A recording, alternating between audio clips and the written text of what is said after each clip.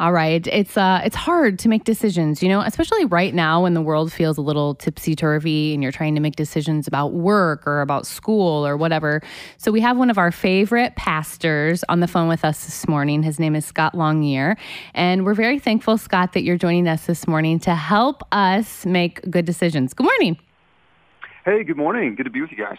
Great to have you. So we know Scott from Scott's Daily Word on the radio, which is a segment that he has each day, and also from Maryland Community Church in Terre Haute. Yeah. So, Scott, we know that you've written a book kind of on this topic too, at least it hits on it. And so I want to give you a chance to plug that in a couple of minutes here. But for those listening who they're trying to make a decision and things feel maybe anxious right now or stressful, that they just feel weird during all of the things that are going on right now, what are some of the best steps to make a decision when, we really want to make the right one, the best one?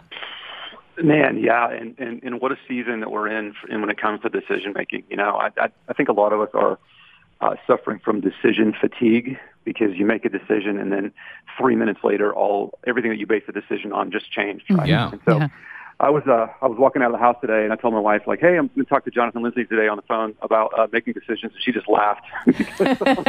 She's like, "What?" With this big time, right? So here's a great framework that I try to use when I run through decision making. First of all, you got to start by asking the Lord. So James 1 says, "If any of you lack wisdom," and we all lack wisdom, right? "If any of you lack wisdom, you should ask God, who gives to all," and then it says this, "without finding fault." Mm-hmm. So it's like, wow, I want to ask God for wisdom, but I'm like, oh, well, I don't know if God's going to give it to me or not. And the Lord's like, if you ask me, I'm going to give it to you. Yeah. And then that verse goes on and says, when you ask, you don't doubt. Like, you know that he's going to give it to you. And so the first place we start is to say, God, I have a situation and I want to ask you for wisdom. And your word says that when I ask, you're going to give it. So if you ask God for wisdom, then we have to act like he's going to give us the wisdom or that he's already given. So sometimes my prayer is like, God, I thank you that you're giving wisdom right now, and I thank you that wisdom is on the way. So we ask God and he gives wisdom, right? So, but then the question is, well, how does he do that? Does he just strike me with lightning? What happens? And so here's some ways that he gives wisdom. He gives wisdom through the Bible, right? He will never contradict his word. And so we want to make sure that we're in Scripture and that we're looking for what it has to say to any situation that we're in, or that he's just forming us through Scripture in a place where we're able to listen. The second way is prayer. And prayer is a two-way street. We just think prayer is like, I'm just telling God everything that I want on my wish list. And it's really a two-way street. And it's got to be part of our lives to the point that, here's the mistake we make, guys, is that sometimes we're like, I'm going to pray when I need to make a decision. That's the only time we pray. And then it's like, is that the voice of the Lord? Well, we don't know because we're not used to listening to the voice of the Lord. So the more that we have this daily time or this really moment-by-moment time where we're listening to the Lord, then when the big decisions come up, we're like, yep, that's the Lord's voice because I recognize his voice. Because I met with him last Thursday. I met with him today. I met with him a few minutes ago. Also want to look at circumstances. Right, we're asking God to move, and so he's going to move through circumstances. But this is really tricky because as we make decisions, we don't want to read too much into them. Mm-hmm. What happens a lot of times is we ask God for wisdom to make a decision that we've already made. Mm-hmm. And so now we're looking for circumstances to back up what we've already made. So I'm like, okay, God, yes or no, here or there, you tell me what you want. I also love to employ some spiritual advisors around me. So those are trusted spiritual advisors that I have that will give me their opinion to say, I'm looking at this. What do you think? How do you think that this all flies? And that means that I'm not taking advice from everyone. And everybody wants to give advice. Well, we should do this and do this and do this. And then you get locked up because you're like, man, I'm going to disappoint somebody in my decision. Yes, you are going to disappoint somebody in your decision. And then you have to decide is the final step. You decide and then don't look back. Decide and don't look back. And I'm terrible about this. It's like, oh, I need to buy a car. Then you buy a car, and then you buy the car, and you're still looking for cars to see if you got a good deal on cars. Quit doing that. You're done. Be done. Do it and move on. Yeah, that's interesting. That's really good. It's I love that prayer we pray. God, give me wisdom. It's like a yes. It's always a yes. He's never going to say no to that. And that's something that we can be confident in. And I think you're saying too, just be confident in the fact that he's going to give you that, be confident in where he leads, and then be confident after you're done with the decision. So on one hand, it's nice to have options and not be chained into a certain circumstance. On the other hand, decisions are so hard. They're really stressful. They can cause anxiety. They keep you up at night. You can't sleep. So this morning we're talking about decision making and making decisions based on what God wants for your life, because that's the best. That's what we know is the best. So Scott Longyear, he is one of our favorite pastors. He's on the phone this morning. He's from Maryland Community Church. Just wrote the book Soul Coma, if you want to check it out, helping us with decision making. So I know at least two people right now that are thinking about a job situation, and they're thinking about, okay, I could do this, I could do that. They're both like super good situations. And I know, many people also that it's really heavy on their mind about, am I going to send my kid to school in the fall, given all these situations, or if they have the opportunity to, have them learn remotely from home, but then that's going to mess up my childcare situation. So let's just say you were in one or both of those scenarios. What might your prayer sound like? Probably help. I'm like I'm sick-headed. Please help me through this whole deal. I would process with the Lord, and I would process the decision is like this. Does this line up with God's mission? Does this decision line up with God's mission? So if it's a job deal, does this line up with the Lord's mission? And so you got to know what that is. The Lord says, "I came to seek and save the lost." What does this do in that? And then I think you have to ask the question too: does this line up with my personal mission? I was talking with a friend some time ago, and he's in Texas, and he's like, man, I tell you what, if you want to make some money, why don't you come work for me in home building? And I'm like, oh man, who doesn't want to make money, right? Mm-hmm. Yeah. But I was able to immediately look at him and go, man, I appreciate the offer, but that's not my mission. Mm-hmm. That may be somebody else's mission, but my mission right now is not that. I'm clear on what I'm supposed to be about. And so I would lay those decisions against that. And here's the thing, guys. I think sometimes the Lord's like, I don't care. Not that he doesn't care, but he's like, why don't you just make the decision, and I'm going to bless you either way. Mm-hmm. I really think there's a place where you can be so connected to the Lord. It says that he gives us the desires of our hearts because our desires are like his. You really think our Father is going to go took the wrong job. I am shutting off all of my presents and all of my blessings to you now. Yeah. Because you took that job. So I think you can get to the place where the Lord's like, I want to bless you in the middle of what you're doing. And then I think you have to tell yourself too, I'm making the best decision with the information that I have right now.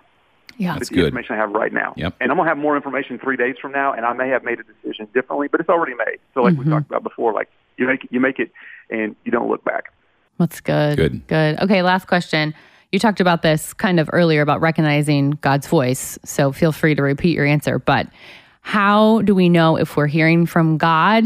Sometimes it might be like, okay, is this God or is this me? Or is this my mom's voice in my head? Or whose voice is this?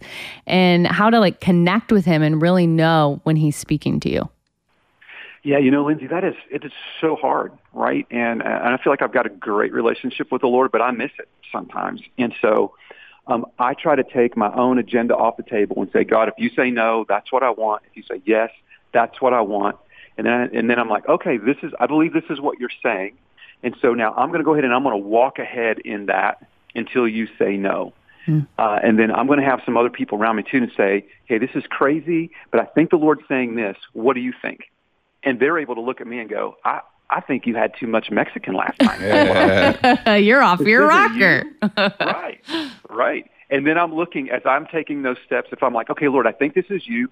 So I'm taking steps in that. I'm rattling door handles. I never want to throw my whole weight in a door and open a door myself. But I'm going to check and see if that door is unlocked. And I'm going to walk through that. And as I'm doing that, I'm seeing if the Lord is moving in that and he's blessing that, or if he's like, what are you doing here?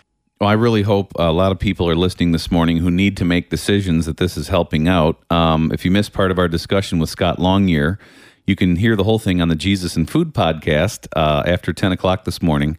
I hate to make any comment about people's names, but his name is so appropriate right now Because am I wrong that 2020 has been like the longest year ever? You could just call him like Scott 2020, and Oh, we man. would totally. No, who wants that We name? would totally know. ScottLongyear.com. Thanks for your just being with us this morning. We talked about making decisions, hearing God's voice. We're going to talk a little bit more about that here in just a second. But tell us about your book, because your book is a lot about, this extraordinary life and getting your soul close to Jesus and just having kind of an exciting thing going on in your heart. Yeah. The book is called Soul Coma, and I just What did you say it was titled? We didn't hear that. Soul Coma. Soul Coma. Okay. Soul Coma. Yeah. So if you've ever felt like your soul just like could use a wake up call, so there's stuff in there like how to worship with intensity, how to give like it doesn't belong to you, and I break down in my system for praying in there, which is super simple, and then how Scripture can be part of your everyday life. And so, it's been helpful to several people. And then I've got a brand new resource, a brand new book too, that's coming out in September that we can talk about maybe a different time. Awesome. Yeah, Wow. that's cool. So it's Scott with 1T, longyear.com if you want to check out the book.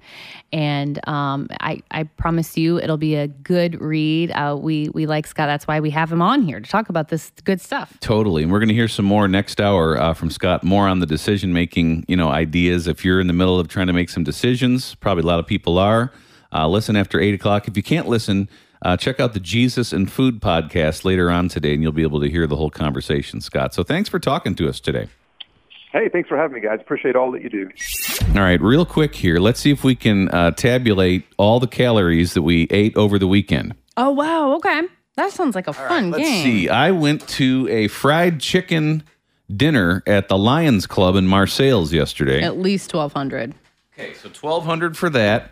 I went to a place called Filippo's Pizza and had, I would How many say, pieces? half of the 14-incher. Oh, goodness. 9. 900 calories there. I had, 3 RCs and those are a a lot. Diet Pepsi. So we'll call that 400 calories. Yeah, at least. Not very much water. 6 cups of coffee. We'll call that 5 calories. Oh, yeah, it's not bad. One of them I did add caramel vanilla coffee mate, so we'll add 70 to that. Okay. How about you? I had enchiladas from my favorite place, May's, on Friday night. A Okay. big enchilada platter with the rice, the refried beans. What do you think that's at? 1,800 for that. Okay. We did Panda Express Oh, last night. The rice, the orange chicken, the fortune cookies. How much Okay. do you think that was? That was $14.50. Okay, and then my last one I'll mention was on Friday. I was in Peoria. Mm-hmm. Leonardo's, it's called. You order a gallon of spaghetti and a torpedo. It's what? It's a gondola. It's a Oh, okay. sandwich. Okay, and yeah. so I had plenty of helpings. I would say that's an easy 1,000. I was going to say 2,000. Okay, fine. But your helpings are probably much smaller than what I Smaller. would have. Let's split the difference and go 1,500. All right, what do we got? We have a grand total of 14,907 calories over the weekend. And that's just the two of us. Yeah. And that's just, like Lindsay said. We didn't even mention all of them. It's the ones that she'll mention. Yeah. Kids are always listening to what's happening, even if you and your spouse are having like a very important conversation. I just feel like I can't talk with the kids around. It's true. Because they hear everything. So that's why it's so important for the music that you play in the car to be music that they can listen to and that they can repeat the lyrics. That's truth, because they're getting more than you think they are. They really are. So we've been having, Double D BGL on in the car. And my daughter really likes that song that we just played, Waymaker, from Michael W. Smith. And so we were playing Play-Doh, and she just starts singing it. And so I started singing along with her. And then I happened, like every good radio person does, happened to have my little recording device on me. Now, this is Ruby, the 5-year-old. Yeah, almost Almost five. Me and five, Ruby yeah. singing Waymaker while we played Play-Doh. Waymaker, miracle worker, promise keeper, yeah, in the darkness, my God, that is who you are. That is who you are. That is who you are. That is who you are. That is who you are. That is so sweet. So we now, just I want sing to and rewind worship. here Yeah. for a minute. I felt like I heard progress in this one. Okay. I feel like she's, because she usually says the light with the Y sound. I know. I feel like that's starting to go away. It was kind of like half light, half yellow. Let's get it. Promise keeper, in the darkness.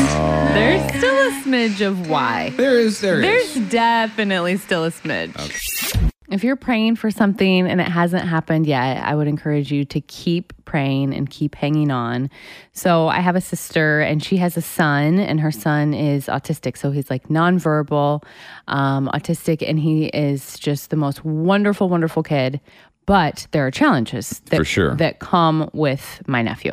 So anyway, she's been a single mom for years, like 5 years since Adrian was born. And our family has been praying, off and on, like, well, whoever Molly meets is really going to need to be able to deal with and love this kid, Adrian, my nephew. Which you'd want to think that anybody could do that, but not necessarily. Yeah, it's true. It's tricky. So anyway, and complicated. So she starts dating this guy. They met online, and he's the nicest guy ever. He listens to this show. Well, so I already like him. I liked him from the first time you ever said that. Hello. Hello, yeah. We don't have to say his name if you don't want to, but fine. hi. He knows who he is. So anyway, they're meeting, they're dating, whatever. Come to find out, he has an autistic brother. Oh, no kidding. Yes, and so he has a very special and soft place in his heart for those with autism. And so he just came into the family and he started taking care of my nephew, and he's not bothered and he's not worried and he's totally into it. Well, he better be taking care of your sister too. Oh, and he is. Okay. He is doing that as Checking well. on that. But anyway, they got engaged and they're going to get married. Wow. What a happy little story there. So happy. And so our family is like, wow, like God is so amazing. Like you can pray for these things for years and you can ask for these, little details, but it's a huge detail to us. And then God comes through like, hey, I got this. And maybe, who knows exactly how your sister was feeling, but I mean, there's got to be some moments of doubt, insecurity, fear, whatever those little things are that can, at least for me sometimes, encourage me to say, well, is it even worth praying for? Because it just doesn't seem likely. And here we get news like this. I know. So keep praying. All right. Now, Lindsay, do you have any opinion of Oral Hershiser? No, I don't have much opinion about him. Okay. Well, I'm glad at least you know he's a person. A Los Angeles Dodgers pitcher. Okay. Right. So back in the day, he was a very big deal and a very good role model, a man of faith, and, just an all-around good guy.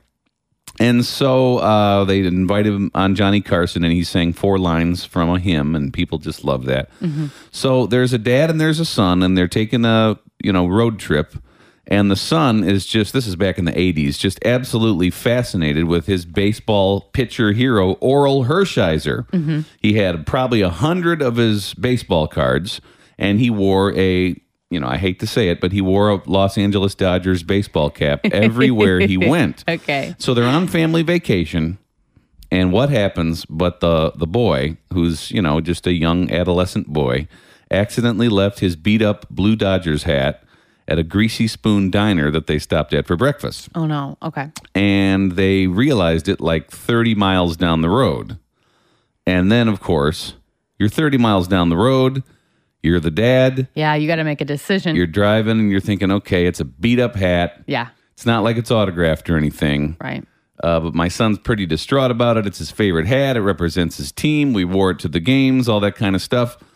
And so here's what the dad does. He makes an illegal U-turn on the expressway. Oh, no. Now, if there are any police listening, please close your ears for just a minute. Right. And he drove back to get the hat. Oh, what a good dad. So this is like basically, this is one of the articles in this book called 52 Things Kids Need from a Dad, What Fathers Can Do to Make a Lifelong Difference. And the author, Jay Payleitner, says, sometimes kids need their dad to make an illegal U-turn on the expressway and drive 30 miles back to the restaurant where your son left his Dodgers cap. Right. So that's very specific, but do you feel like you understand the message he's saying in general? Yeah, we get the point for sure. That's yeah, sweet. There it is. So I just sent an email to the WBGL staff, people that I work with really closely, and I told him that I dropped my phone in the Illinois River over the weekend. Oh, that's sad. And so, sorry, but you can't get a hold of me. Nice. I mean, there's email, there's actual office phone. Or person-to-person contact, which I know you love that. I do love that. I have an open door policy. So anyway, so I said, yeah, get a hold of me that way. But then I said I dropped my phone in the Illinois River over the weekend, and a big fish swallowed it. Yeah.